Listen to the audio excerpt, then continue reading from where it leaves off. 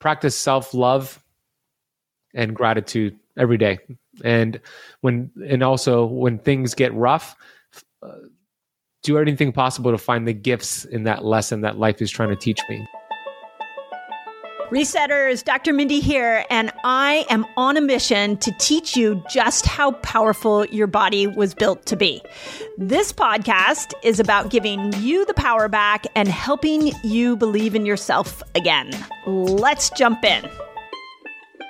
On this episode of the Resetter podcast, I bring you my friend Ben Azadi. So if you don't know Ben Azadi, he is the founder of the Keto Camp podcast, which I highly recommend you go listen to. He also has a very popular YouTube channel, and he is one of the more entertaining fasting and keto fellows on TikTok. So if you haven't checked out his TikTok and you are a TikTok fan, I highly recommend you go find Ben. But what I love most about Ben is that he and I share a deep respect for the healing power of the human body. And where I dive into understanding the principles of fasting in the most detailed path possible, Ben has dove into understanding the ketogenic diet at the deepest level possible. And so what you're going to hear in this episode is him bringing his ketogenic mindset, me bringing my fasting mindset, and us geeking out together on how we can give you the information that you need to use fasting and the state of ketosis, the ketogenic diet. We even talk about the carnivore diet in here. We even talked about fruit and things that you can do to heal yourself. That is really at the heart of what Ben and I believe. So this is the second round. We did this once before with you all, and you loved it so much that we decided to do it again. And there was some great conversation here. We ended up setting out to do it for an hour and ended up going longer. And you will see the back half of the conversation is incredible. And we went down the road of everything from carnivore versus the ketogenic diet, who shouldn't fast, how we can teach children fasting. That was a really interesting concept. Should you fast if you don't have a gallbladder? And we finished up with some very personal questions that you all had for us. I'm not gonna tip you off, but if you are looking to deepen your understanding with fasting, ketosis, the ketogenic diet, how to use diet and fasting to heal yourself, I really hope you find some real inspiration and information in this podcast that will move your health forward. It was really fun to do, and I'm excited to bring it to you. So Ben Azadi, founder of the Keto Camp, and I geeking out on the power of the human body. I hope you enjoy. Hey, Resetters, as we step into the new year, I am so thrilled to invite you on an extremely transformative journey with me in my Reset Academy. So check this out. If you're ready to kickstart your fasting and health journey, which I know so many of you have reached out to us and asked how you customize a fasting lifestyle for you, my Reset Academy is the absolute best place to be. So here's what you get in the Academy, and I like to think of it in terms of a complete picture. So imagine being surrounded by people who understand your journey, who are passionate for fasting, who want to lift you up and will support you every step of the way. My Academy is not just me, my team, but it is an incredible group of people that are all dedicated to building fasting lifestyles and supporting each other in it. This is why I created the Reset Academy. So when you join, you gain access to all the exclusive calls where my team and I share the latest insights, we answer your burning questions, and we guide you towards your health goals. That's not it. We didn't stop there. By becoming a member, you're not just investing in a membership, but you're investing in yourself. I am such a fan of setting you up to win this year. And my Academy is the best place I know to do that. I want to keep you focused. I want you to customize this for you. And I want you to succeed at your health goals this year. End of story. So if you're ready to unlock your fullest potential and embrace a fasting lifestyle, join me. If it feels good, join me. And let's make this year an incredible year for us all. So all you got to do is go visit drmindypelz.com/Reset Academy to become a member. I can't wait to welcome you. I can't wait to see you on the Zoom calls. I can't wait to be in community with you. And most importantly, let's get your health goals handled and let's do this together. It's so much better together. So that's drmindypells.com/Reset Academy. Excited to see you there. Dr. Mindy Pelz, welcome back. Well, we're actually on both of our podcasts right now. So for those who didn't listen to a previous episode that I did with Mindy, we did an Ask Us Anything podcast episode several months ago, and it was a super hit. So we're doing round 2. So Mindy, are you excited for round 2? I'm absolutely thrilled for this because the comments on the first one was like, it clarified so much for people. And I always think, like, if you wanted to sit down and pick our brains, this is what you're about to do right now.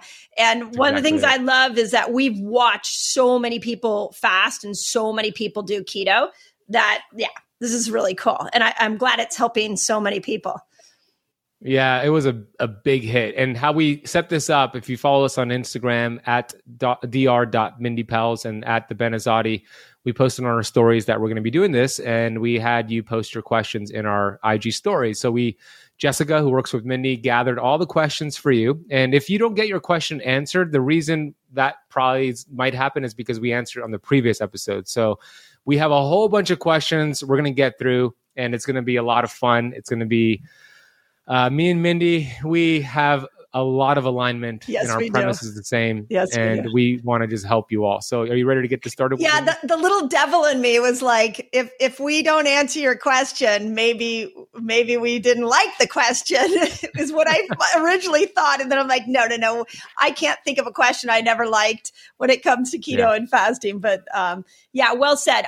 I would, before we jump in, I would just say that the questions, this, unlike any health trend, fasting and keto is that one health trend that once you understand it, you're going to have a bazillion questions. Like it just is the way it is. Don't you think? It's got so much nuance for the individual, and everybody has to find their own way out. That's so true. The more you learn, the more you want to learn. So many intricacies. Look, there's nothing new about keto or fasting. It's just nuance, like you mentioned. Yeah. So we're going to dive deep. And the goal is to give everybody clarity here, for those listening or watching on YouTube, to give you clarity, actionable steps. You get to pick our brain, which is a rare opportunity. So let's get right into this. I'm going to start the conversation. Okay. And get to the fasting question. So how we're going to do this is we're going to do one fasting question, one keto question, and then we have some fun questions at the end that I reviewed that are awesome. So the first question in regards to fasting, Mindy, is going to be, can a pregnant woman practice intermittent fasting? Can pregnant women practice intermittent fasting? This is the one that I am an absolute no. This is not your time to be fasting. And I think that the nuance of that question that I've heard a lot is, well, what if you're throwing up in the first trimester, you're not hungry, fasting feels the best? I would say, in some sense you're fasting because you can't hold food down, but number one priority for pregnant women is nutrition, and fasting is not the tool. So you don't really want to use it even if you're throwing up all the time. You want to find foods that you don't throw up. And then the second part of that is there are other tools that once you're pregnant need to be really magnified. And that is, you're going to pass your microbiome down to your child. So really get to understand what supports a healthy microbiome.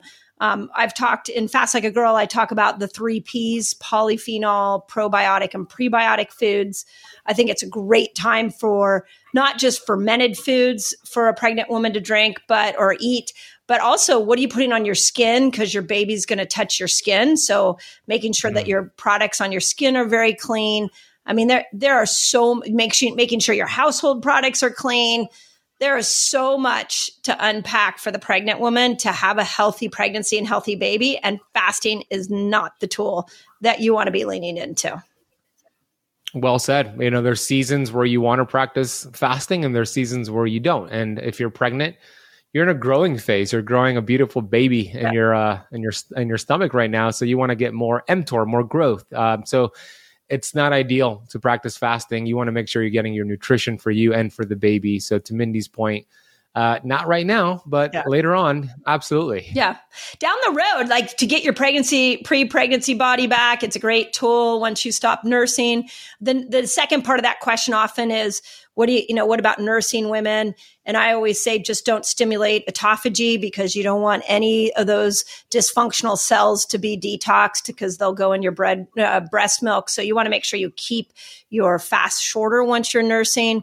But then, in between children, it's a great way to get your body weight back to where you want it. So not during pregnancy. And what about a woman who is not pregnant, but she's aiming to get pregnant? She's aiming to conceive. Yeah. Should she practice fasting? I think that's actually a really good nuance, because the answer is yes. In fact, we're seeing with the fasting cycle, which is how to time different length fasts for different times of a woman's menstrual cycle. When we give them the fasting cycle to step into and to try, we've watched, we have a small sample size on this particular topic, but I've seen 5 women get pregnant that were struggling to get pregnant, and using the fasting cycle and customizing that for her, all 5 got pregnant. So it's a great tool for getting pregnant. In fact, I'm really excited when Fast Like a Girl comes out. I'm curious. And those of you that there's a whole section on a protocol specifically for infertility. But I'm really curious to see the kind of responses we get back from the public as they start to fast like a girl and see what happens to fertility. So it's an amazing tool before conception. Amazing. It makes sense. I mean, when you fast, your hormones are going to become more sensitive. You're going to downregulate membrane inflammation. So those hormones could get in and do a better job. So it makes sense to me. Yeah. Okay. So now I got to ask you this question. This is like, you and I get very similar questions throughout our week, but this one I think is really good because I'm curious your answer. How often do you check your ketone levels? Me personally, I don't check them at all anymore, just because I kind of have an intuition, just doing this for several years, since 2013 keto, that I'm in ketosis versus I'm not in ketosis. But for the person who wants to know how often should they check, in the beginning, I do see the value in checking your glucose and ketones. All right, the first 7 to 14 days, are you actually in ketosis? Let's verify that. There's 3 different ways to test ketones, and a lot of people kind of get this mixed up because there's 3 different types of ketones. So it makes sense. So you have beta hydroxybutyrate, which is in the blood. And then you have acetone, which the breath expels. And then you have acetoacetate, where the urine expels that. And a lot of people, Mindy, they go for the urine strips because it's the cheapest option. It's on Amazon, the urine strips. But that's not going to be the best measure to know whether or not you're actually in ketosis. And the reason is this. When you are actually becoming more efficient and your cells are actually using those ketones, it's not going to spill out in the urine. So it could give you a lot of false negatives, and you could beat yourself up and think you're not doing things right and drop your carbs some more. But in reality, you could just be using those ketones so efficiently that it's not going to show up in the urine. So I would not recommend urine strips. Now, breath meters over the years have had their problems. They've been hit or miss. Yeah, there is a good device that I like called BioSense that does a really good job, and they give you an ACE score, and you could correlate that score to blood measurement. So I do like them, and you don't have to prick your fingers. But the gold standard still is, to this day, blood ketones. And the cool thing about using a blood ketone device is that they typically give you glucose and ketones, and it's good to get both. So beta hydroxybutyrate, if you're hitting 0.5 or higher on that blood ketone reading, you're in ketosis. And the goal is not more ketones. I know you get this all the time, Mindy. Right, I know. More is better.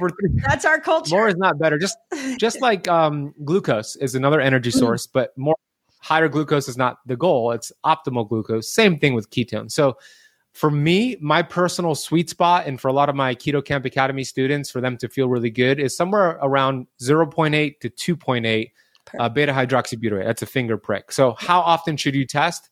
Definitely the first 2 weeks, just to verify that. I like testing about an hour after waking up, and then also an hour or 2 hours after eating a meal to see if that meal kicked you out of ketosis or not. You might have a food sensitivity. So those are the times that I test. Now, you don't have to do this for months and years. You could do this maybe for like a month or two, kind of get a good idea, good gauge on where you are with your routine. But for me, I've done it so long that I don't really test anymore. What about you, Mindy? Yeah, I think it's you really described it well, because all the testing around ketones and the chasing ketones has become quite a thing. And if we're not going to count calories, then let me count my blood sugar. Let me count my keto or my ketones. If I'm not going to be looking at the scale, then I want to know how deep into ketosis I am, because that's a sign of fat burning. And I don't believe that it works. It's not a 1-to-1 like that. It's not like you can swap out those old behaviors for these new ones. Where I think those meters are really helpful is in the beginning. When you're trying to understand, can you get into ketosis? What does ketosis feel like? Because to your point, that's exactly me. I can feel a click, and then my brain goes, whoop, okay, I'm in ketosis. And usually right before the click is I'm hungry. Do I want to break my fast? What am I going to do? And sort of thinking about how the day is going to unfold. And in the half hour that I'm thinking about it, my body switches over, and now I'm into ketosis and I'm not hungry anymore.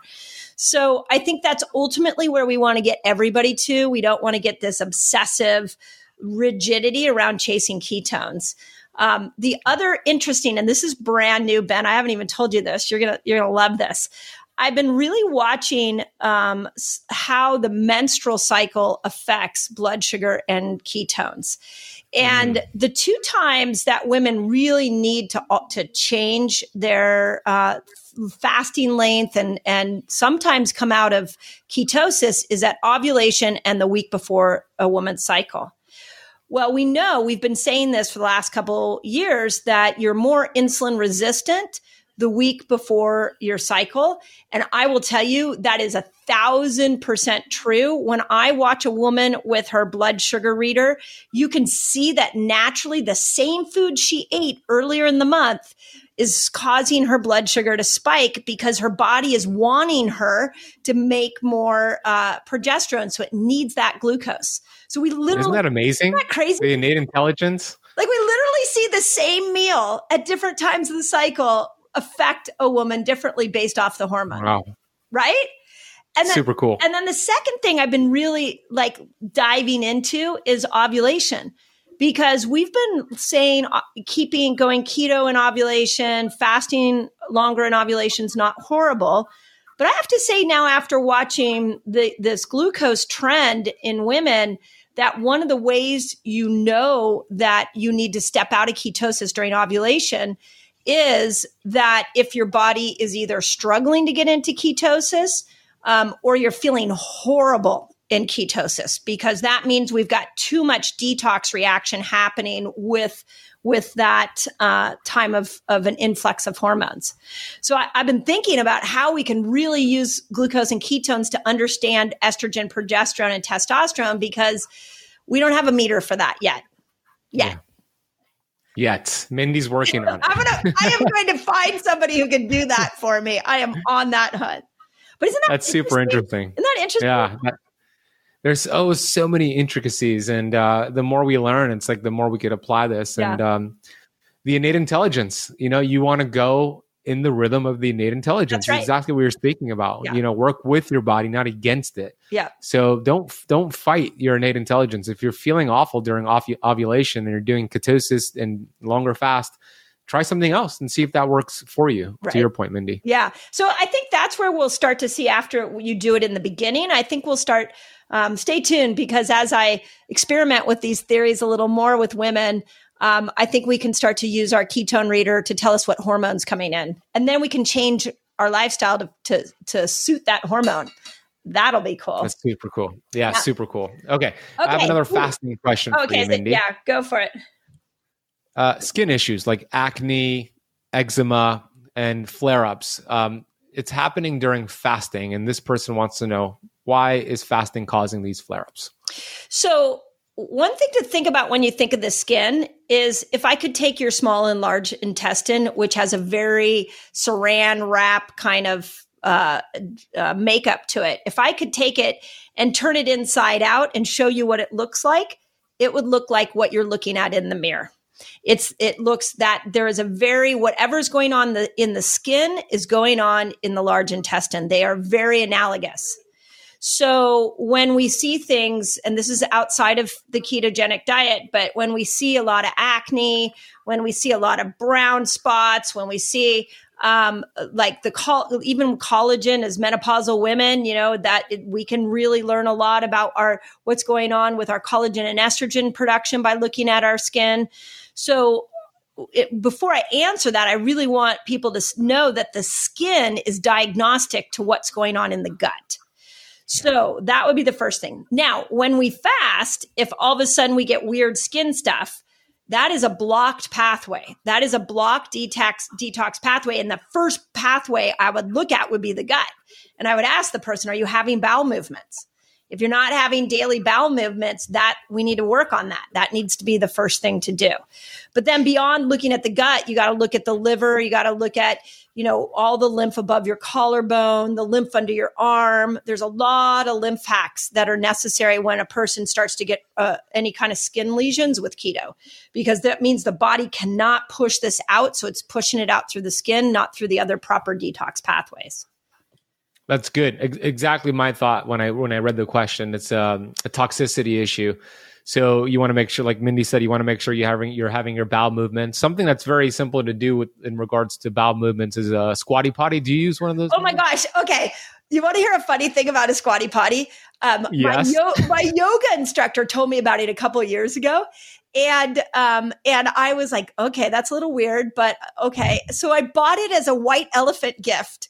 But you know what those are, like the gift exchanges at Christmas. Yeah. And then whoever bought it was like, oh my God, everybody laughed and they're like, this is amazing. So then I got one for our house and my daughter was over the other day. And I'm like, what are you doing here? And she's like, well, none of my roommates want to use the squatty potty. So I like to come over here. And I'm like, isn't it amazing? So we had this geek out moment on the squatty potty. It is so cool. So tell everybody what it is, but it is a great, great, great tool. It sure is. I love that geek out moment on the squatty potty. Yeah. So it's really cheap. It's $20-$30 on Amazon, and you put it right by your toilet. Your feet go on top of it as you're sitting on the toilet.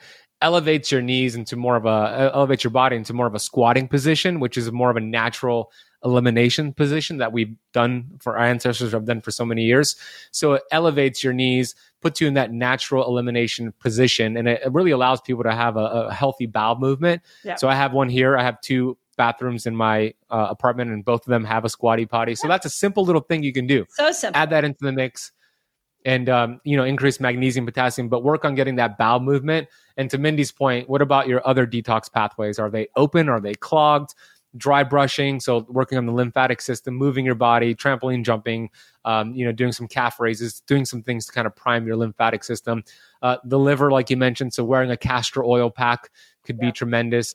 And maybe you're doing a lot of that and you're still having those issues, then it's probably time to really explore like real detox or use some binders, experiment with that. But my thought was the same thing that you thought, Mindy, toxicity issues happening. Yeah. And I just did a video on it on YouTube because it's so common for people to have stuck lymph when they're, and when they start to fast or do keto, they just start to detox. And so, again, I want to go back to how we started the conversation, which is, remember that when symptoms show up when you're doing either the ketogenic diet or fasting, it's a mirror. It's telling you what you need to work on, not what you need to run from. And I feel like we run from symptoms all the time. And this is like the most beautiful gift. The body just told you, hey, pathways are closed. You might want to work on opening those up. Well, if you hadn't gone into that fast, if you hadn't had that symptom and those pathways stayed closed, that's a precursor to leading you down the path of cancer or leading you down the path of other chronic diseases. So again, another amazing reason I love fasting is because it tells you what you need. And as long as you're listening and you're not pushing those symptoms away. Oh, so good. We both believe that symptoms are a gift from the innate intelligence. It's like the check engine light. Thank God there's a check engine light. Pull the car over, open up the hood. Let's see what's going on. The fasting allows you to see that check engine light and ketosis and detox, etc. So it's a blessing. And I just want to say the reason why that happens, if you have a lot of toxins in your body, toxins are stored in fat cells, as you know, Mindy. The toxins love fat. It's actually a survival mechanism from your innate intelligence to put those toxins in your fat cells so they don't kill you right away. And when you start to burn fat cells and use fat cells for energy, like is what you do when you do keto and intermittent fasting.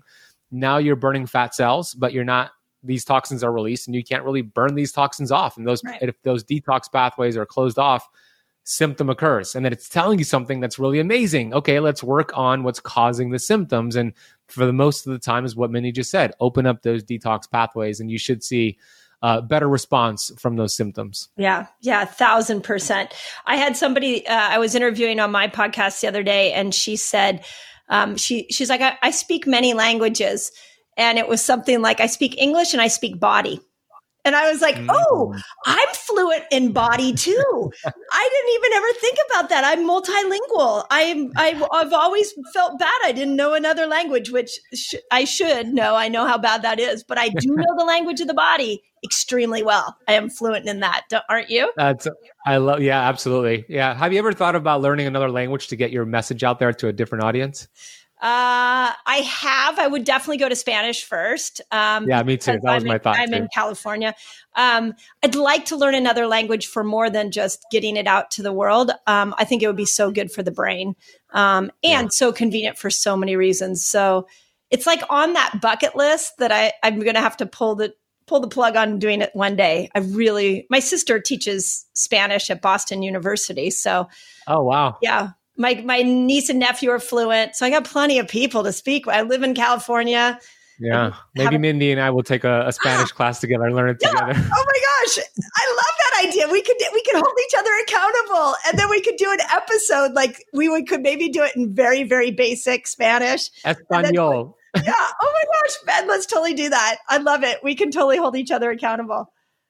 I love that. If you're watching on YouTube and you want Mindy and I to learn Spanish together, let us know in the comment section. Put it in the comments. You'll push us for sure. Okay, here's my question to you, and I actually am curious what you're going to say again on this. If you had to choose between keto or carnivore, which one would you do? Both. Well, carnivore technically is keto. A lot of people don't get that. Like when you're doing carnivore, you're in ketosis. Now, which one would I choose first? I think would be a better question than which one would I choose. Both is a good option, but I would do keto first, because the reason I say that is because keto is low carb, very low carb, but it's not zero carb like carnivore. And if you go from whatever carb intake you're doing now, the average American is 300 grams, maybe you're at 150. But if you go to 150 to zero, that's going to feel pretty challenging for maybe a couple of weeks, that transition. But if you go from keto to carnivore, much easier transition. And that's kind of how I thought about it when I put together my 4 pillars in Keto Flex. So number 1 is adapt, getting fat adapted. 2, intermittent fasting. And then 3, phasing out anti-nutrients and doing carnivore. So I think doing keto first for a period of time, maybe it's a month, and then transitioning to carnivore would be the better approach. And it's interesting. I don't know if you've seen this too, but a lot of people have naturally done that. Like they stop getting results with keto and they're like, how can I take it to another level? And then they transition to carnivore and then they continue to get more results. So that would be my recommendation, carnivore than keto. And I'm guessing by, your movements, your facial movements. Yeah. Well, I recently thought about this because I was at a seminar and a man came up to me and asked me some fasting advice, and he was significantly overweight and he knew it. And I said, well, before I give you fasting advice, tell me why you want to get healthy. And he said, I need to get healthy to save my life. And I know you were in those shoes as well. And so then when we started to break down all the things that he was doing, it was the typical Western diet with processed foods, lots of fast food restaurants, lots of soda. So the first thing I did with him is I said, let's just take all this food you're eating and let's just compress it into an eating window. And he's like, you don't want me to change any food? I said, no, I don't want you to fail at another diet. I want you just to compress and learn how to become, use time restricted eating. So I pushed back his breakfast 2 hours. We put some boundaries around soda. I just spoke with him yesterday and he's lost 13 pounds just doing that. Wow. He didn't change his food at all. So then the second thing I did, instead of going, okay, now we got to count macros and get you into ketosis, is I'm having him count protein. and I'm having him add in protein and looking at hitting that 30 gram amino acid sensor spot, I asked him what his ideal body weight was and could we eat 1 gram of protein per ideal body weight. So now we're adding something in. So we've totally mixed up that part of his brain that has said, I fail at every diet. And we've totally sideswiped that part of the brain that wants to eat all the wrong foods. So I have him focusing on something else. And I would say, and then once a month I'm meeting with him and I'll do the same thing again, is just keep tweaking it until his body craves being in a state of ketosis. And what I'm thinking about what you were saying is it's the same thing. We don't need motivation. We need momentum. So you've got to do what gives you momentum. So if going from your example of the Western diet to carnivore feels like you're not in total deprivation, then do that. And then go into more restricted eating and more ketosis. But we will always bite off more than we can chew when it comes to our health goals. And carnivore is, to me, the easiest version of keto. Yeah, it's very straightforward. You're eating meat and that's it. I think that's brilliant, Mindy, the example you gave with this gentleman, because keeps things so simple for this gentleman. He didn't even change what he was eating. He just changed the time that he had those meals. So that was an easy little thing to do. Yeah. And then by focusing on the protein, naturally, when you increase your dietary protein, you're going to feel full and satiated. So naturally, you're going to drop your carbs and eventually you'll just naturally get into ketosis. And then, so I think that's brilliant. And I just love what you just said. I haven't heard it before.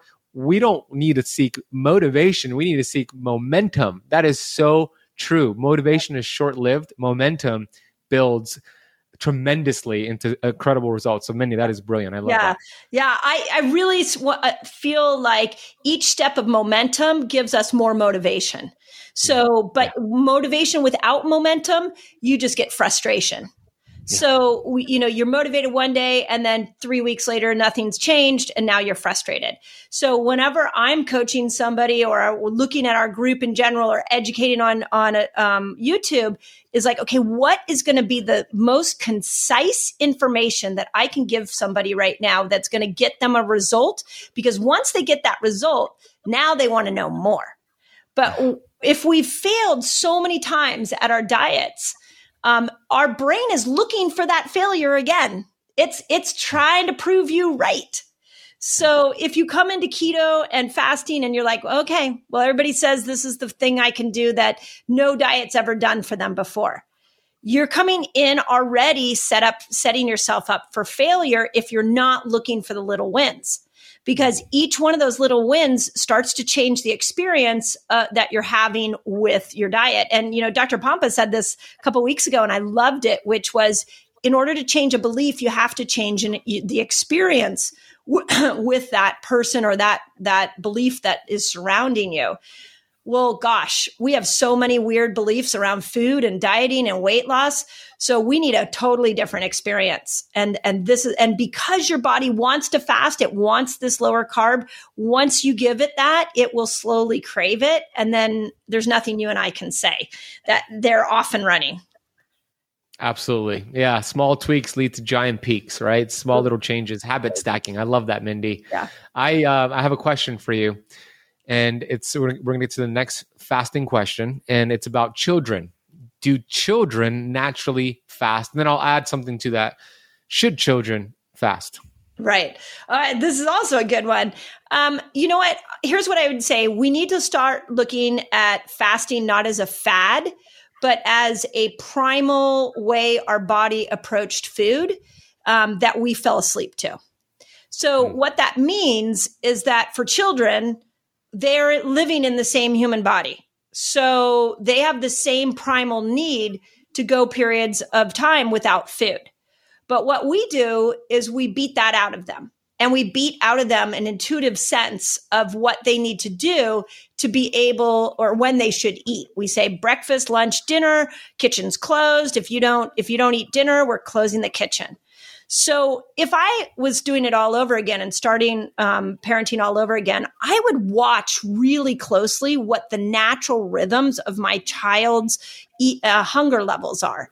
They may not be hungry in the morning. So if they're wake up happy, they're not crazy hungry, where is that point at which maybe you could go an hour, 2 hours before you feed them? Now, some parents might say, well, no, that's not going to happen for my child. Okay, fine. So just make sure you are learning their natural rhythms. I can tell you for me, my son, when he was in high school, and this, I know we're talking about little kids, but I got so exhausted trying to throw breakfast at him. This is before I knew all the fasting. And finally, one day I sat down and I'm like, this is not working. Can you tell me when you're hungry? And he said, at nutrition, a couple hours in. And I was like, great. Okay, that's when you need to eat. Let's make sure you've got healthy food. When my kids were in preschool and I would pick them up at noon, I was asking for serious trouble if I didn't have food in the car when I picked them up at school, because I knew they needed to eat. We couldn't make the 20-minute drive home. So that's what we need to look at, is that kids naturally time restrict eating. They do time restricted eating, but each kid is different. So let's stop pushing food on them at times they may not be hungry. Yeah, well said. I remember when I was a kid, I snacked a lot out of boredom, right? So I think a child that naturally has activities and things to do and they have an amazing life, they're going to naturally probably not snack and practice some sort of fasting, right? I mean, they could still do their lunch and dinner, but time-restricted feeding. I think where we get into trouble with all of these childhood issues that we're seeing these days. I mean, type 2 diabetes, it used to be called adult onset diabetes until all these children started getting it, and now they renamed it to type 2 diabetes, and children are getting insulin resistance. So what the problem with that is the snacking, the Gatorade, the high processed foods that are in between meals with meals. So if you're naturally going to do 3 meals a day and focus on whole foods for that child, they're naturally going to have their feeding window and their fasting window, like to your point. So for me, boredom was a thing that really clicked on hunger or clicked on just eating something to deal with the boredom. Yeah. Well, and it's a tricky wicket to really navigate, because you've got to get to know your child. And as a parent, I can tell you there's nothing worse than your child going to the other side where they're hungry and now they're having a tantrum. So making sure they're getting good quality meals and that you're looking at where their activity is. So if this is why having food in the car when I picked them up from kindergarten worked so well, is because I knew mentally and physically they had been doing a lot and they needed refueling. The night before, if they had a big day, they're going on a field trip or something like that, I made sure they had a protein and fat rich meal so that we would stabilize their blood sugar. So to me, this is the nuance we need to get with kids, is really looking at the timing of meals, the quality of meals, and how they tie in to what the natural rhythm of that child is. We're pretty far off from that so far. So well, hopefully your answer will make a difference with that. I think it's a great answer. Yeah, thank you. Okay. Ooh, this is a good one too. Should I do keto if I don't have a gallbladder? Yeah, this is I'm sure you get it all the time. Oh, yeah, this is all the time. Very common question. Well, first of all, this episode is not medical advice, and none of this is medical advice, but I can share with you this. The gallbladder removal surgery is one of the top performed surgeries in the United States. And fortunately, it's like gallbladder, gallstones, gallbladder issues, let's remove it in order to deal with that symptom. But that's not the right approach. But hey, it was done. What's done, it's done. What can you do? A lot of people think that the gallbladder is what produces bile to break down fat and detoxify. But in reality, it's more of like a storage house for the bile. It's the liver, as you know, Mindy, that actually produces that bile, which is this beautiful green substance. I call it liquid gold, that helps you break down fat, helps you detoxify. It's really important, especially on keto, as you increase your fat. So here's what happens. If you don't have a gallbladder and you start to do keto and you start to increase your dietary fat, the liver needs to make up for the absence of the gallbladder. So it's going to be like a little drip, but there's not a storage house to kind of drip that out continuously to break down the fat. So if your liver can't keep up with the fat, that's where issues start to occur. And those issues are going to be commonly diarrhea, some stomach issues, stomach pain. So what can you do? The main thing is to go low and slow and support the liver. So here's what I've done with my students, and it might work for you. I have them actually I tell them not to practice intermittent fasting yet. I tell them to actually have smaller meals with fat and spread them out throughout the day for about 14 days. So more frequent meals that are smaller, so the liver could adjust to dripping out the bile on the fat. This would be if you don't have a gallbladder. Yeah, this is if you don't have a gallbladder, correct. In the beginning. And eventually the liver adapts and you could do, regular keto, intermittent fasting, all that. But in the beginning, we want to let that liver adapt. So smaller meals, instead of a big meal with all this fat, spread it out throughout the day, maybe 4 or 5 meals for the first 2 weeks. Yeah. At the same time, sorry, you going to say something? No. I just want to make sure people are clear. I mean, it sounds like a good thing to do on a beginner plan as well. But I love what you're saying. Keep going. Yeah. And at the same time, the name of the game is just what else can you do to support the liver, right? So we love bitters. Incorporate more bitters with those meals. Arugula, dandelion greens, ginger tea, artichokes, apple cider vinegar. Terrific. Radicchio. My favorite is radicchio. It makes a good little lettuce wrap. You shared that last time. Yeah. It's a great biohack for keto. It is. So yeah, radicchio. And then add seasonings to your food like rosemary, thyme, and basil. Those are great bitters for the liver as well to stimulate bile production. A lot of people who don't have a gallbladder probably need bile salts or ox bile, so some sort of supplementation with bile. And then eventually your liver starts to adapt, and then you could take the 5 to 6 meals that you're spreading out to 3 meals to increase the fats a little bit. And as the liver adapts to that, you should be able to continuously do keto and fasting without any diarrhea or any dietary issues, right? Stomach issues that are going on. What do you think about things like castor oil packs and coffee enemas for somebody who doesn't have a gallbladder and is really wanting to take on the ketogenic diet in a big way? I think those are 2 amazing tools. So explain what they are and how you do that. Yeah, a castor oil pack. Castor oil just dilates everything. And here's my thought process on the gallbladder removal.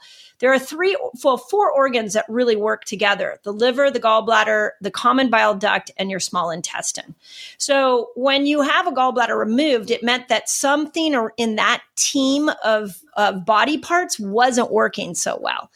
So we need to still address why the gallbladder was removed in the first place. Yeah. And that's where a castor oil to me is very, very simple. When you rub castor oil on your skin, it dilates everything. So a lot of times the reason the gallbladder didn't function well in the first place was because this common bile duct that's like a thin straw was so congested. So it didn't allow the gallbladder to be able to release the toxins. Most people don't realize that the gallbladder is storage for toxins. So you weren't able to get that into the common bile duct and out through your gut. So it eventually malfunctions, but that common bile duct is still traffic jammed. So putting castor oil on it opens that up and gets it to drain into the small intestine. When you put a pack over it, now you're putting some heat and you're letting it should sit there for about 2 hours so that you open all of that up. But then we can go over and look at, coffee enema, the coffee is a dilator and it's one of the best ways to get to that liver and the common bile duct to open it up. We've been using Xenoplex a lot. I used that today, actually. Yeah. What do you think? I feel great with it. Yeah. I love it. I love we're experimenting in our group with a bunch of their stuff. But cool. My point is that we have to remember that just because we removed an organ didn't mean we solved the problem. So we come back to these principles. Fasting and keto are a mirror. So if you start fasting and doing keto and more fat isn't included in your diet, higher protein, and you're getting diarrhea, the mirror says common bile duct. Open that up. And that's where these packs and enemas and Xenoplex can come in. So good. I love the castor oil pack. I have a question for you because I wear mine at night and my fiance Natasha gets mad at me because it spills over into my bed sheet and then we have to wash the bed sheet. How do I wear the pack without staining my bed sheet? I thought you were going to say, and my fiance doesn't want anything to do with me, which would be the part of the process too. I think that's part of it too. Okay, so I'm experimenting with this because I lost my favorite pair of PJs to castor oil. So I understand that. So these you can get on Remedy Link's site. And for those of you that can't see it, it's just a plastic sticker, and they're clear. And what they've created is a castor oil that you can just kind of rub. Let's say I wanted it on a lymph node in my neck. I would just rub it there, and then I cut the specific size of this clear waterproof sticker or Band-Aid, and I'd put it right over the area. So you put the castor oil on there, on the area, and then put that on top. Yes. So let's see if I can peel it off for you. So that, see, it just peels off right like this. Cool. That's awesome. I didn't know they had that. So we can just take this one, and this part can stick right to the area. So brilliant. So it's really, it's like a buffer, like it'll just stick right there. And it's like a buffer that you could use underneath the pack. And That's then, brilliant. Yeah. Isn't that cool? Do you recommend putting castor oil on your lymph there? That helps. We put it everywhere. So if you go back to the ideas of castor oil, it's a dilator. So if I have a lymph node that's swollen, what if I've got like above my clavicle, I'm detoxing and that's swollen, or under my armpit is swollen? Those are areas that rubbing castor oil is going to open it up. We've put it over the ovaries when a woman's ovulating. So I've done the castor oil pack over my gut and over some of our community members when they're not having bowel movements. So it's not just for the common bile duct. You can really put it on these other areas and benefit from them. Fascinating. You just opened up a whole new castor oil. Oh, yeah. Start doing that. Like a castor oil movement, right? Seriously. I love it. Yeah. And it's easy. Like, leave it there for a couple hours or go to bed with it. And it's going to do its job. You don't have to think about it. And on the easy part, this is one thing that I've been really deeply thinking about is there are so many free resources to get healthy. And I feel like if we're going to change the health of the world, health can't be expensive. Now, I will tell you, the sicker you are, the more resources you're going to need, the more coaching you're going to need. And that's just sort of part of the deal. But in order to stay healthy, once we speak the language of our body, once we learn keto and fasting, when we see a swollen lymph node, instead of ignoring it, rubbing some castor oil on it, or we get a rash, instead of ignoring it, putting some castor oil over our liver, I feel like everybody can do that. Castor oil is not that expensive. Yeah. So I love these hacks that everybody can do. You don't need money to be able to do them. I love it. So true. That's so true. There you go. Biohack for free. Castor oil. Yeah. Frugal biohacking 101. Is that like a free guide you could give to people? 7 frugal biohacks to improve your health in the next 30 days. Oh my God, we're doing it, Ben. That's a great idea. That's a great idea. Vitamin G's in there, gratitude, grounding, fasting, sleep, castor oil pack. What are other 2 we could add in there? Well, eating fat the night before the fat, like you're going to go into a longer fast. So upping your good fat would be amazing. The knowing when to fast at what part of your cycle would be really good. So there's a lot of little different. Oh, you know what? One of my favorite hacks, this is a weird hack that works really well for me in a fasting window, is yerba mate tea. I love it. Kills hunger. And there's research that it stimulates autophagy and kills hunger. So I've been doing, unsweetened yerba mate tea in my fasting window is my new go-to. Interesting. That's a good tip for those who struggle with hunger during a fast. And hey, you want to increase your autophagy, unsweetened yerba mate tea. Do you get it from Whole Foods or is there a specific brand? I do the white brand. I don't know how to pronounce it, but I do it unsweetened. My kids love the other ones that are sweetened, but I do the unsweetened one. It comes in a jar, which is really, really nice. That's a good tip. I like that. I'm adding that to my arsenal. Thank you, Mindy. Of course. It's really, really a good thing. I'll send you the research on it. So I've teamed up with Tony Horton. Do you know Tony Horton? He was the creator of P90X, one of the most revolutionary at-home fitness programs. And we created together a new fitness program called Power Sync 60. And it is literally, this program's never been done. It is a revolutionary 60-day program for both men and women. So here's why I want you to join us, is that we literally created Power Sync 60 with you in mind. So it doesn't matter if you're a cycling woman, a postmenopausal woman, or a man. One of the things I brought to Tony was that when we work out, we have to think about our hormones. And he had never done that in the millions of workouts that he's created in his lifetime.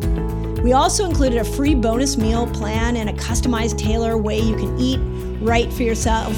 Also, of course, we put some fasting in there, and it was a beautiful meeting of the minds. So this is like a passion project that I'm so excited to share with you.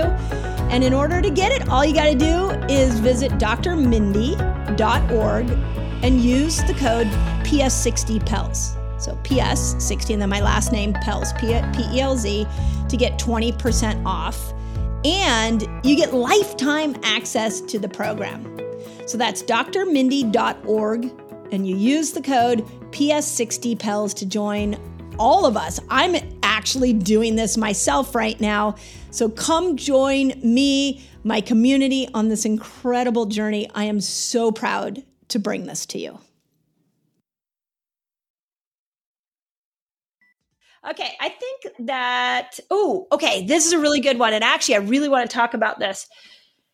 Can you see ketones go up and blood sugar go up at the same time? And if you do, what is that a sign of? That's a good question. Yes, it can happen. So when will that happen typically? Sometimes during exercise, that can happen. And the reason is because when you exercise, a couple of reasons. Number one, when you exercise, you're activating your sympathetic nervous system. So there's an increase in cortisol to give you energy for the workout. Glucose follows cortisol. And at that time, ketones could still be, you could still be burning body fat and producing ketones. So they could both go up at the same time. And at the same time of exercise, you are releasing these stored sugars in your liver and muscle cells. So there's this release to be burned for energy. So you could see an increase in both.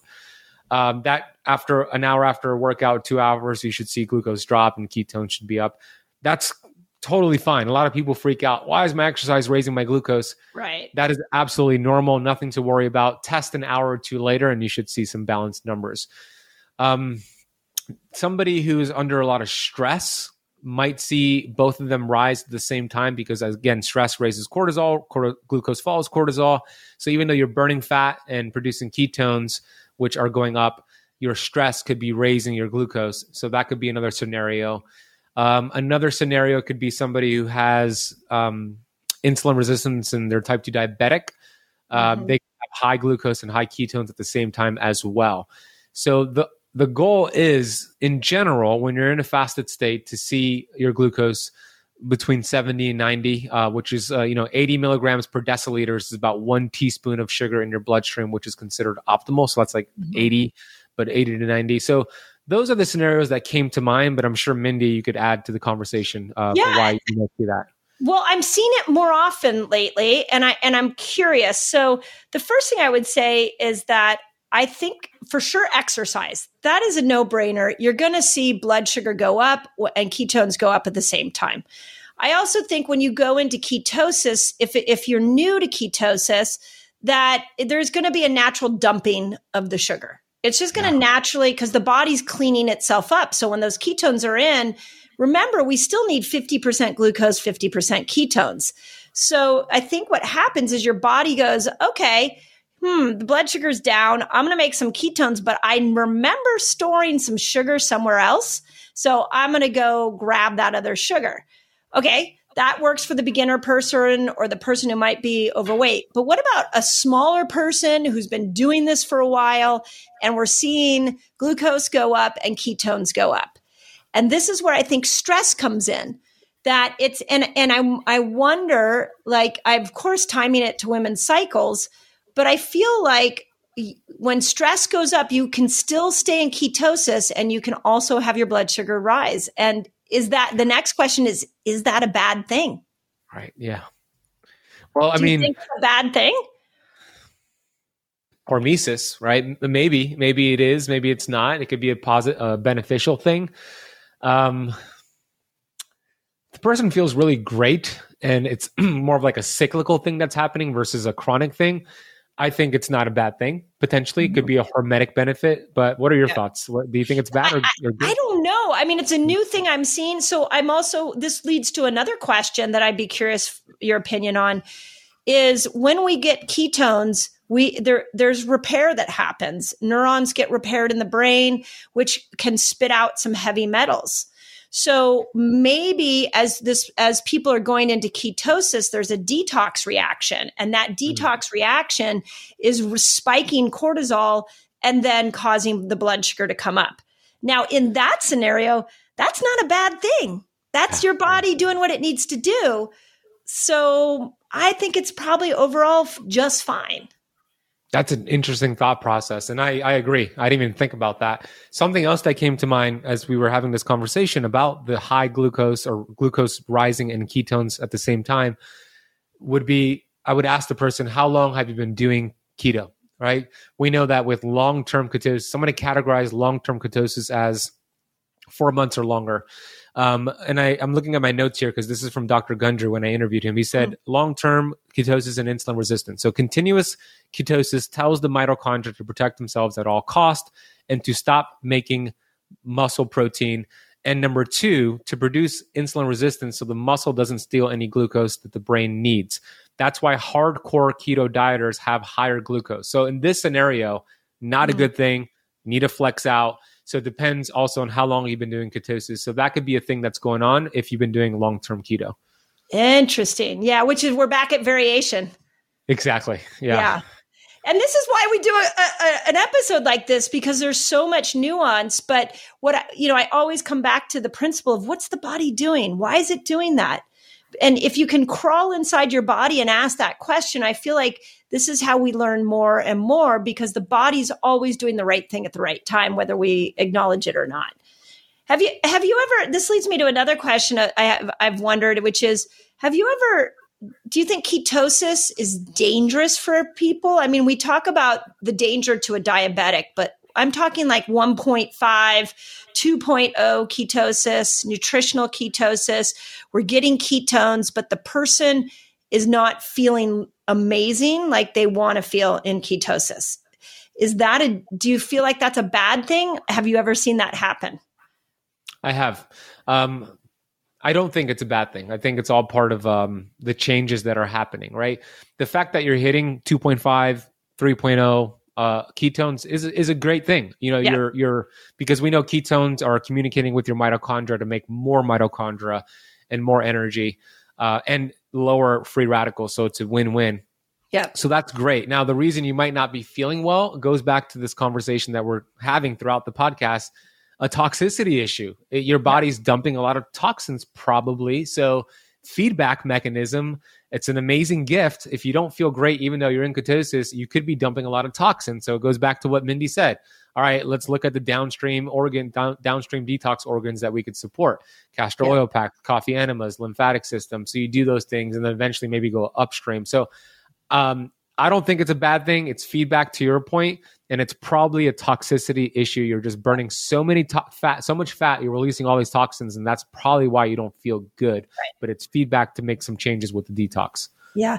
Yeah. And you can use it like a hormetic stress. You go into ketosis, you're uncomfortable. How long do you want to stay there? If it gets too uncomfortable, eat. Now you're out of ketosis.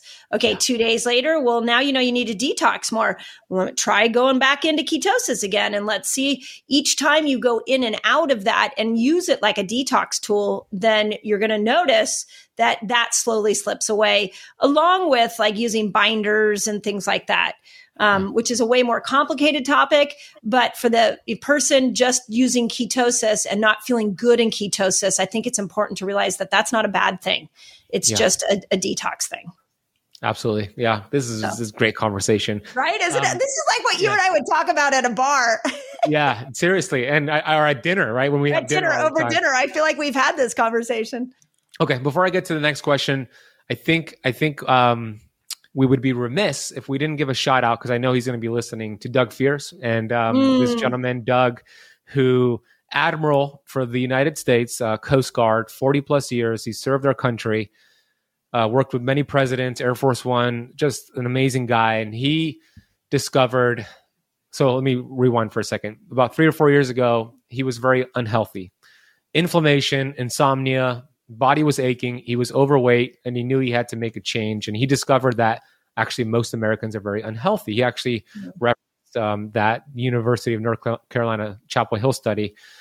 And he was desperately searching for help, went on YouTube University, and who does he discover? Dr. Mindy Pelz, right?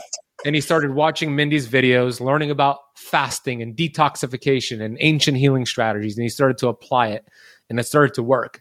And through Mindy, he discovered me and my podcast, and he started listening to my podcast, doing keto now, learning about keto and losing weight, lowering inflammation. And through me, he discovers Dr. John Lawrence, who's our mutual friend. And he started going to Dr. John Lawrence's clinic in Sarasota, Florida. And then he discovered Dr. Pompa. And the reason we bring this up is because Doug Fierce, he retired 2 days ago from this recording. He had a ceremony in Washington, D.C., beautiful ceremony. He was acknowledged by the President of the United States, and he gave a nice speech. And in that speech, he acknowledged Dr. Mindy Pelz. He acknowledged me, Dr. John Lawrence, and Dr. Pompa. So we want to say, Doug, we love and appreciate you. Thank you so much for the kind words, and thank you for serving our country. I know Mindy wants to say something as well. Oh, yeah. In fact, it's been so busy since I saw the clip and the video. And so I'm actually going to go do an Instagram today to talk about it. And here's what I would say. And Doug, I don't even know if you realize what you did is, and I got chills thinking about it. He looked at the patterns of his family, and he decided he didn't want to repeat that pattern. He took a hard look at himself and said, I'm about to retire soon, so I need to make sure that I'm in the best health that I possibly can. And I've seen a lot of people do this when they approach retirement. And then he went and solved his own health problem. And what I think is so interesting, there's a great book out by William Davis called Undoctored. And this was the first time I realized the power of the internet in the healing process.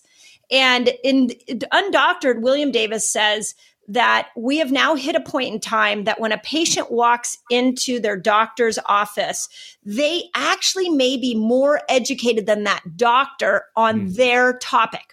Dr. William Davis, cardiologist. I know he's been on your podcast. He was on our call this week for our group of docs. But let's just stop and talk about the power of that. Mm-hmm. When doctors are rising above this really dysfunctional healthcare system and saying, hey, you've got the power to heal yourself. You just have to find your own custom path. That's, to me, what Doug did. Yeah. Doug healed himself. And that, thank you, Doug, for the shout out to us. That was so sweet. And I never want you to lose sight that you did the healing. We just were your cheerleaders and assisting you on that process. But that was like you, I was in tears. That was so cool. So special, Doug. Yeah, Doug, you're the hero, honestly. And I don't know if you saw, but he also referenced that University of North Carolina Chapel Hill study in front of all those people. Like, that's so important to understand that most Americans are very unhealthy. So, and he said, I was going to be one of those people. Yeah, and I think, Doug, I'd also want to say to you, like, that takes courage to stand up and realize, just like this man that said to me, he needed to lose weight, otherwise he was going to die. Like, that takes courage. And in a time when we're trying to use fasting and keto to look better, but when you actually look yourself in the mirror and you say, I'm not my best version. I may be on the path to death quicker than I realize. I better do something. And then you do something and you get a result like Doug got. That's my dream for every American. And agree with you, Ben. Thank you for your service, Doug. I think he's actually a rear admiral, which is even higher than an admiral from what I understand, but he's an overall badass is the way I look at it. Yeah. So honored to be a part of that healing journey. Yeah, me too. So Doug, thank you. And I can't wait to have dinner with you and your wife, Kate, sometime soon. So amazing. Let's continue the conversation. Another fasting question. This is kind of relevant to the cortisol and stress issue, but can fasting spike your cortisol levels? Yeah, it definitely can. Same as exercise can spike your cortisol levels. So we have to know when to fast and when not to fast when it comes to cortisol. And there's two things to think about. Knowing that it spikes your cortisol, we can use that as a hormetic stress. So we use it as a little bit of cortisol can actually help the body adapt. Where we don't want to use it is if we're already so stressed out. Like we have already got so much on our plate that we are barely hanging on. We don't really want to go into super long fasts because you're going to stay with your stress levels making cortisol and your fast making cortisol. And I would say the same thing to the person who's so stressed and they want to run a marathon. I just don't think that's the right time to be training for a marathon, maybe a 10K. And I would say the same thing with fasting. If you're so stressed, try the lower level fast, 13 hours, 15, 17, but not a 3-day, not even a 2-day. And then the other place that we really don't like to see cortisol spike too much is the week before a woman's cycle. My new phrase that I say is, progesterone is very bashful in the presence of cortisol. She does not reveal herself. She doesn't come out. She's not there to support you if cortisol's around. It's almost like cortisol's the bully to progesterone. So. That's good. That makes total sense to me. I love that. Yeah, I know you like the one-liners. So I do. You're right. I mean, fasting is a stress to the body, and it could be a great, amazing stress to help your body adapt to that stress and get stronger, like exercise. But to Mindy's point, if your sleep is crap and you've got a lot of work stress, relationship stress, toxicity stress, man, that could be too much for your body to adapt to, and you're not going to get all the amazing benefits we want you to get from fasting. So, cut your fasting window, work on the fundamentals, work on gratitude, work on journaling, move your body, get quality sleep, and then get your body to a point where it's ready to adapt to that additional stress of fasting. And that's where you maximize those incredible benefits. Like Dr. Pompa says, good cells get stronger, bad cells don't adapt. But that's only going to happen when you could actually get into that hormetic zone that we want to get you into. So fundamentals come into play here as usual.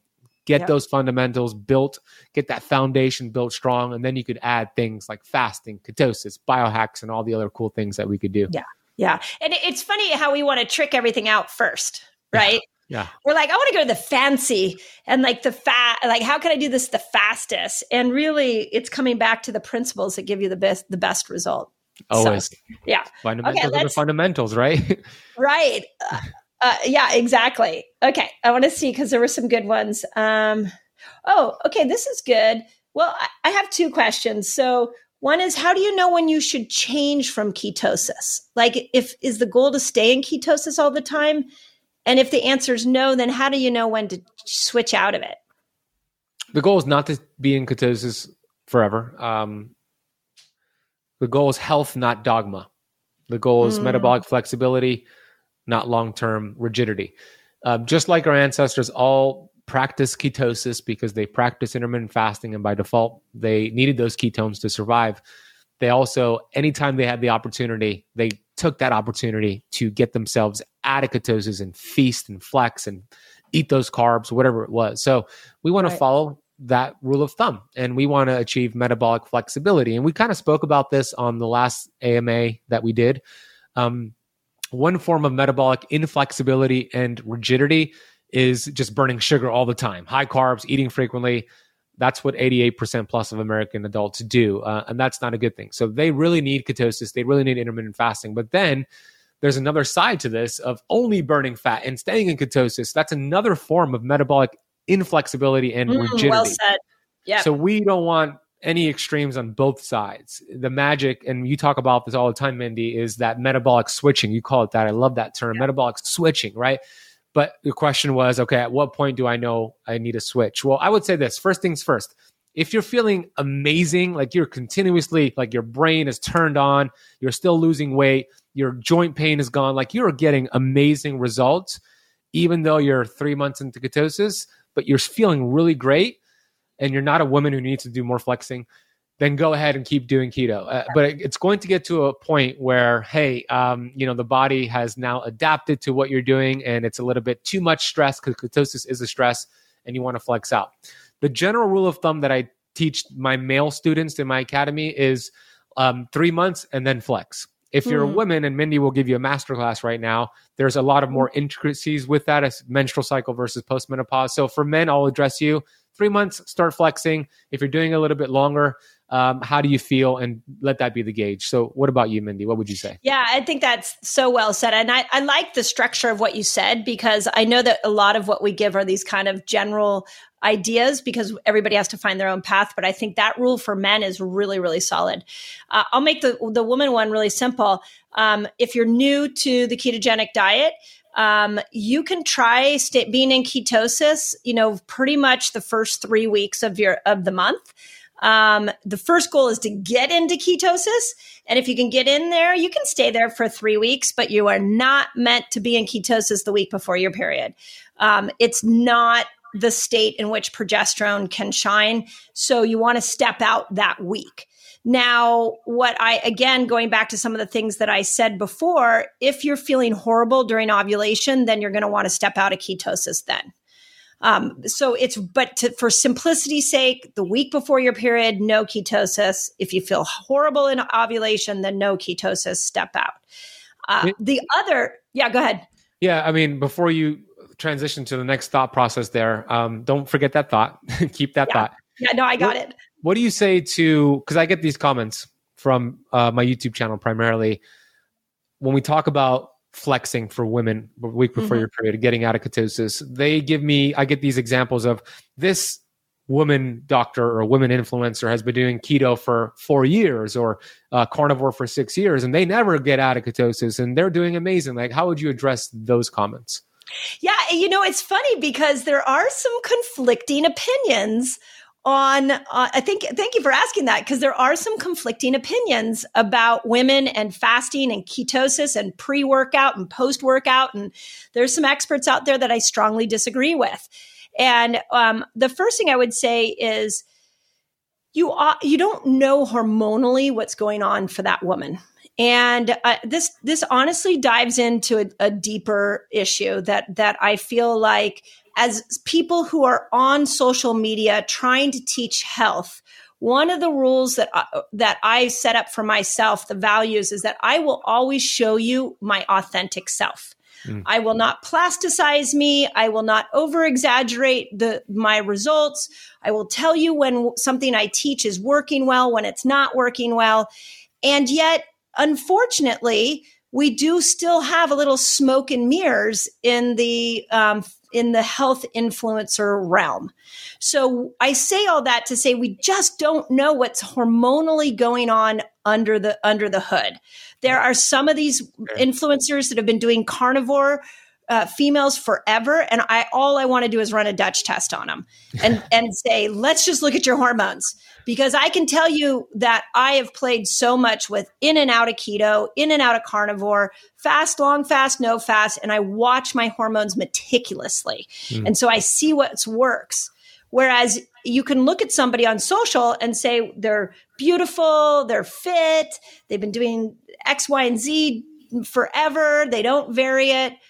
I say, let me see their hormone test. I'd like to see their hormone test. That's a fair statement. Okay. Right.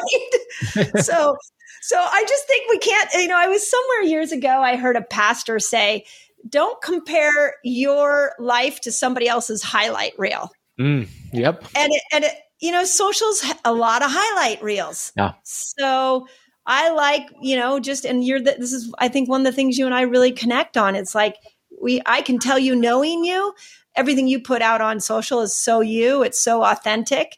And we want to just make sure that we're not trying to strive for something that is not, it appears to be beautiful and appears to be good, but it's not in our best health interest. Yeah, well said. And I could say the same about you. You show up authentically, and I watch a lot of your videos, and I know you personally, and you're the same person on video versus in person. So I love that, Mindy. So what was the thought process? Okay, so this is the thought process because it ties into my second question, which is fruit. Where does fruit fit into this? And this is where I actually think our friend Paul Saladino actually has some interesting new ideas, because he now is saying that when you want to expand beyond straight carnivore, just make sure that you're avoiding the low and medium toxic foods. Well, I don't know if you've seen his list, his animal-based diet list. When you go and you look at these low and medium toxic foods, they're the fruits. There are a lot of tropical fruits. There are a lot of berries. There's a lot of sweet potatoes and squashes, a lot of meats, sauerkrauts. I look at that and I go, oh my gosh, that's perfect for a woman the week before her cycle, or maybe perfect at ovulation. And it's low in toxicity, so it doesn't have as many oxalates and lectins. So therefore, it's going to be easier on the gut. So to me, that's the perfect time to start to use the proper fruit at the proper time. What are your thoughts on that? No, I agree. And so my thoughts on it are this: like, where are you at with your metabolic health? If you're somebody who's still, your metabolism is severely disrupted, you still have insulin resistance, type 2 diabetes, then you probably want to monitor or modify the amounts of fruit you have. It doesn't mean you can't have fruit. I think there's and I asked this question, by the way, to Dr. David Perlmutter, Dr. Richard Johnson, who wrote books on uric acid. So I asked them, like, what about diabetics? What about those who are insulin resistant? Can they still do fruit? And they think, yes, just, modify it. Right. I do really well with kind of like what Paul Saladino does, animal-based and a lot of fruit, especially on the days that I'm very active. Like, I do really well with fruit. And I actually do too. I actually feel my best in exactly what you just said. Yeah, so it works really well for me. But me and Mindy have done a lot of work on our metabolism over the years, and we have metabolic flexibility. We don't have things like insulin resistance and diabetes. So there's not really, I don't think there's a cap for you to have. I mean, I eat as much fruit as I want, especially on active days. And I feel really good. My body's able to handle that. To Paul Saladino's point, fruits don't really have these anti-nutrients and plant toxins, and they're very bioavailable. It's different having the actual whole fruit versus fruit juices, so that's important to distinguish. We're not really talking about juicing your fruits all day long. That could be problematic because you're stripping away the fibers and a lot of the other compounds that are going to actually help your body process that fruit more efficiently. So I love things like watermelons and organic apples and bananas and coconut water. I do really well with that, and it works really well for me. But where are you at with your journey? If you're still working on your metabolism, maybe not so much. If you want to remain in ketosis, maybe not so much. You could get away with some berries and some low glycemic fruits, but it depends on where you are at with your journey. I was thinking I could kind of equate it to when you and I learned Spanish together, that the first time we're going to speak in Spanish, it's going to be like 4 words and we're not going to say a lot. And then hopefully a couple years down the road, we could have a whole podcast interview. That's a good analogy. Yeah. Right. So it's the same thing. You get into you come to fasting, the ketogenic diet, just figure out how to get into ketosis. Yeah. Then from there, figure out how to vary it. And then from there, now you got to get into the nuance of like what we're talking about, where we're looking at where fruit serves us. And honestly, the person who asked this question, I feel like probably went through what I went through. Our friend Andrea asked me one day when we were eating somewhere and we both had been doing the ketogenic diet for so long. She asked me, okay, tell me the truth. Are you scared of fruit? And I stopped for a moment and I was like, oh my God, I am.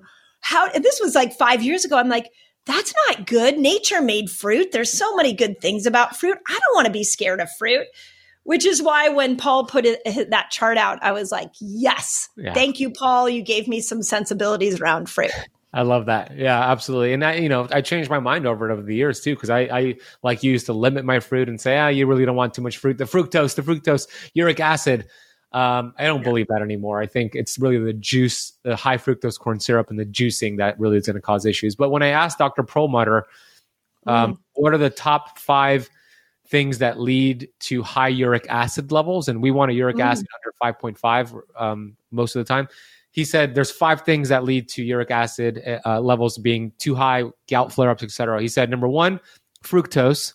Number 2, fructose. Number 3, fructose. Number 4, alcohol. Number 5, high purine foods. But when he says fructose, he's not talking really about the fruit, the whole fruit. He's talking about high fructose corn syrup and juicing. That's the issue. So hope that makes sense. Explain why, because I think that is important fructose. That word is so confusing to people. Because when I hear fructose, I hear high fructose corn syrup, and I think about what they add into our processed foods, but I also think about fructose in fruit. And why is that better? Yeah, it's a completely different complex. You have the natural, in fruit, you have the natural antioxidants that are put there. You have the fiber, you have things that slow down the digestion, and you're not getting this high glucose spike. It's not processed. With high fructose corn syrup, heavily processed, no fiber, no antioxidants, completely different process. Yeah. And when I interviewed Dr. Bruce Lipton, have you interviewed him yet?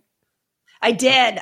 Yes. What a brilliant guy. So when I interviewed him, he was talking about what high fructose corn syrup does to the brain. And he was referencing that when you consume high fructose corn syrup, it takes blood flow away from your prefrontal cortex, which is your decision-making part of your brain, and it delivers it to your amygdala, putting you in a stressful, fearful state. And then he said, unfortunately, high fructose corn syrup is primarily found in these poor neighborhoods, right? Fast foods, grocery stores, and convenience stores. And it's a shame because that stuff is super toxic. I think a lot of this ties in when we look at our youth and all of the mental health challenges that they're struggling with. I mean, one of the greatest things we could do is get high fructose corn syrup out of our food system and get the inflammatory oils out. Yeah. Let's just start there. Just don't make them accessible for people anymore. Yeah.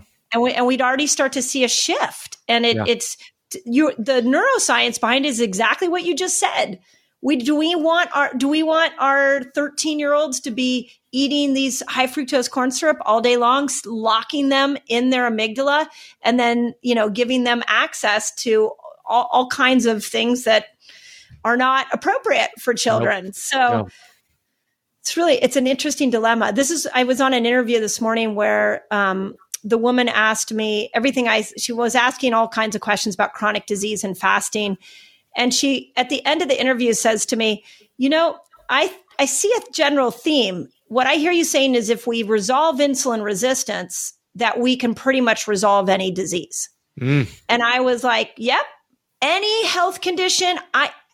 A lot of the mental health conditions that we're battling in this world, let's just handle insulin resistance, and then let's step back and see what's left. And I think we're going to notice that like 90% of the things cleared up. Yeah.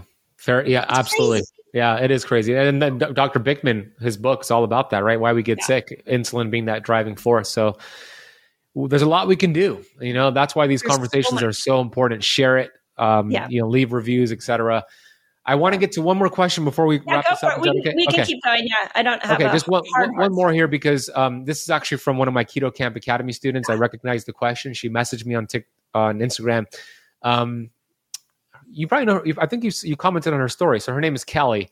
She was diagnosed with stage 4 thymoma cancer, thymus gland cancer, very rare.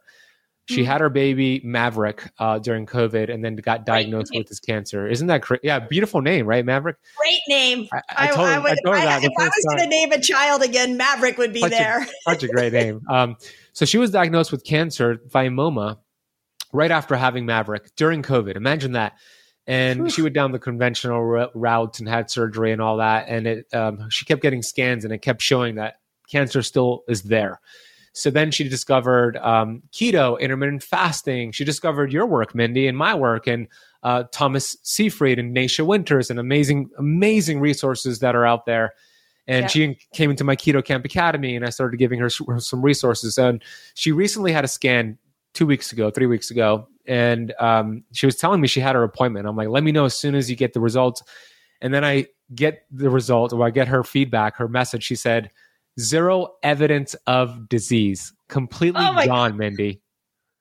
Oh Completely my God. I have chills. I'm like, I couldn't tell what direction you were going in there with this. I'm like, because I thought it was a question. So I thought you were going to say it was still There is there a question. Okay. But okay, that has to be highlighted because that is the body healing itself when it was given the right environment.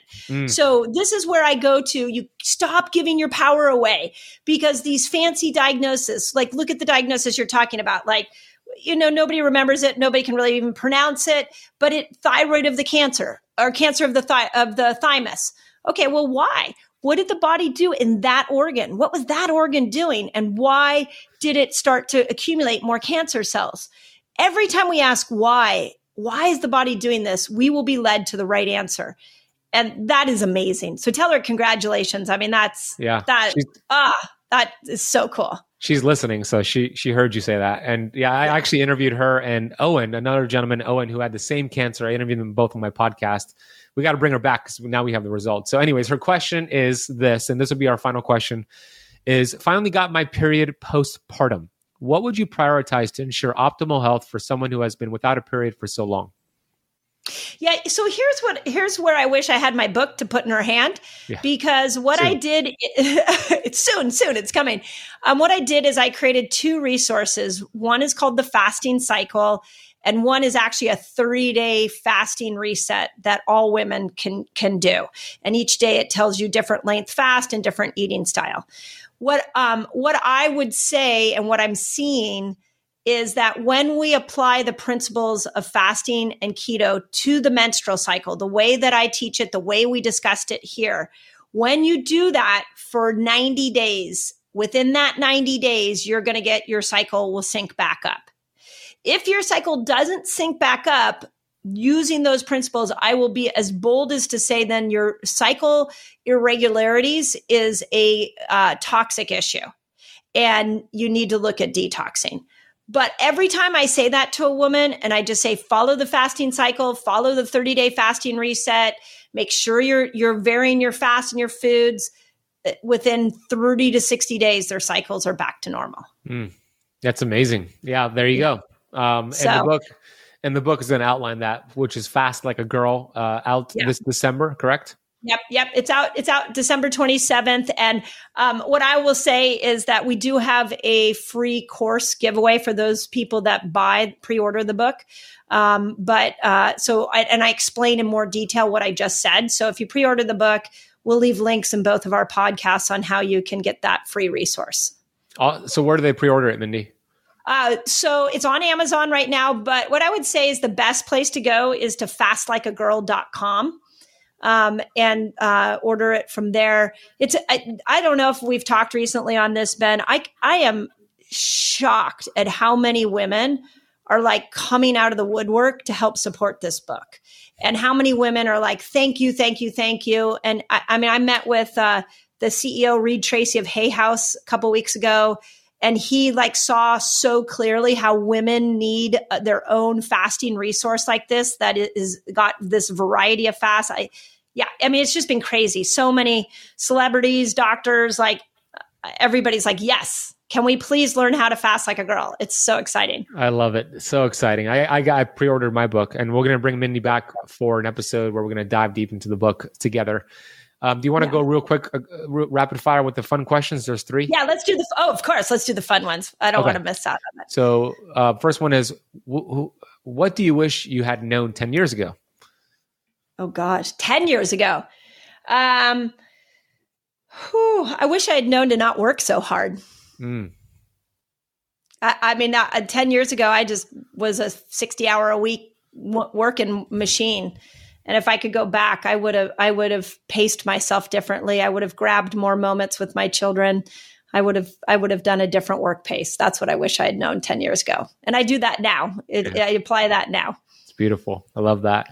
What about you? Yeah, for me would be to practice self-love and gratitude every day.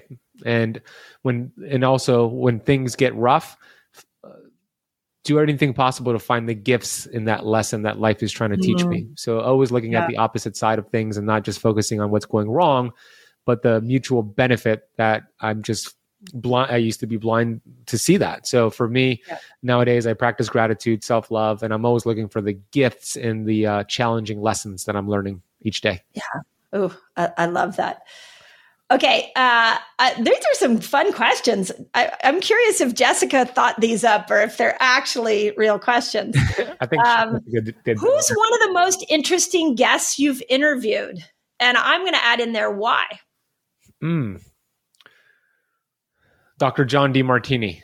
Yeah. I actually just interviewed him for the second time again yesterday. And both were amazing. He's such an interesting guy. He's read over 30,000 books, and he kind of like synthesizes all of the things he learns. And he's just got quite the brain, quite the mind. Amazing brain. Amazing. And I love the way he thinks about things. Very similar to us. I mean, he's a chiropractor, right? But he also believes symptoms are a gift. He also believes symptoms are the innate intelligence showing you something is wrong. Don't chase the symptoms. Figure out what's going on inside the body. And he has a heavy focus on the universal law of polarity, meaning up, down, left, right, black, white. There's always a positive and a negative. And that relates to the nervous system, the autonomic nervous system. So if you're too much sympathetic, you'll get certain symptoms versus too much parasympathetic. And the goal is not to be too much on either way, but to get a nice balance. And he relates that to all the symptoms people face. So he just blows my mind with his research and how he shows up. So for me, it's Dr. John DeMartini. What about you, Mindy? I love that. It's just like asking me to pick between my children. I know. It's too hard. And I would say that everybody I've interviewed, I've learned something from, and I love podcasting because of that. Me too. Two of them that really have like left a mark on me long term. One is, have you interviewed Dr. Zach Bush before? Yes. Yeah. You just, in his presence, you hear him speak and you're like, everything makes sense again. Like health makes sense. The world makes sense. You understand why things fell apart. You see what we need to do to get them back on track. So I love that man for his heart and how he's blazing a trail for us. My favorite spiritual wise has been Michael Beckwith. My mom studied at his ministerial school in Agape in LA. Cool. And so I've heard a lot of his teachings. He's actually come to our home and we've been around him a lot. And spiritually, he is also another one. I brought him on at the height of the pandemic and I was like, Michael, make sense of this all. Help me understand what is going on. And both Jessica and I got off that interview and we were like lifted up. We felt great. Again, kept it very simple, very easy to understand how we got in the mess we were in and how we would get out. So I think those are my two favorite. Yeah, that's amazing. You cheated, by the way. You gave two. We said one. I know. Sorry. Sorry. We'll have Rachel, our podcast notes person, put those episodes down below if you want to listen to those next. Last question is, if you had 30 seconds to blast a message to the world, Mindy, what is that one thing you would say? Take your power back, take your health power back and start believing in yourself again, because you are the miracle. You are the hero. It's not the doctor. It's not the pill. It's not the supplement. It's not the diet. You are the hero. And it's time to start believing in yourself again. That was like 15 seconds. You nailed it. I've been on a lot of podcasts lately talking about the book. Can you tell? I can tell. You're revved up. I love it. I am revved up. I'm like, I'm so tired of the health disempowerment. Like, let's stop. We are the healing tool that we need. We just need to know how to sharpen it and use it. So, there you go. Let's go. I would echo exactly what you just said. And I said it on the last episode. If you treat your health casually, you end up a casualty. Goes back to what you said. Take your power back. The power is within. And the next thing I would say is you don't get what you want in life. You get what you are. And what you are those thoughts that you have every single day. And mindset needs to be plugged into anything you're doing in life, health, finances, relationships. Work on the mindset. Take your power back, like Mindy said, and don't treat your health casually. Make it a priority, and everything else will fill its place in your life. Yeah. Boom. Mic drop. That was amazing. So I know every once in a while during this conversation, I had to remind myself we weren't just doing this for fun, that there actually was a recording going on. It's really interesting. There's something very unique about having a conversation with somebody who thinks very similarly, but is also seeing the thousands and thousands and thousands of comments of struggle and successes that people are having. The bird's eye view that we have. I spoke to a group of doctors a couple of weeks ago, and when I got up there, the conversation was about how we can change healthcare for women. And I really made the first point for them to understand that I'm an individual up here speaking, but there are thousands of women behind me that want you to hear what I am about to tell you. And I will say the same thing, that as we close this up, you and I have this very unique view on health because we are in the trenches with all of these people. So, thank you for being in the trenches with me, because it gets a little muddy and bloody in there some days. It sure does. I'm honored to learn from you and have this relationship. And my audience loves when we get together. They're always like, when are you interviewing Mindy again? Or when are you going to do another AMA? So it's such a blessing. And by the way, Mindy and I have a challenge we're going to do against each other, which is ping pong. Mindy is a ping pong champ, and we have challenged each other to a ping pong match. So if you're watching on YouTube, let us know in the comment section, who do you think would win in a ping pong match, Mindy or me? let us know down below and share this. Oh my God, yeah. And you might want to Google some of my past activities before you bet on Ben. You're just cheating. Saying. This was so fun when that challenge came down, because I was like, oh, he doesn't know. It's okay. We'll just get on the ping pong table. So that's all I'm going to say. All right. And November, my friend, November at Live It to Lead It, we're doing it. There you go. And we will record it and bring it on social. There you go. Mindy, thank you for doing this. I love and appreciate you. Thank you. Oh, thank you, Ben. Love and appreciate you. Thank you so much for joining me in today's episode. I love bringing thoughtful discussions about all things health to you. If you enjoyed it, we'd love to know about it. So please leave us a review, share it with your friends, and let me know what your biggest takeaway is.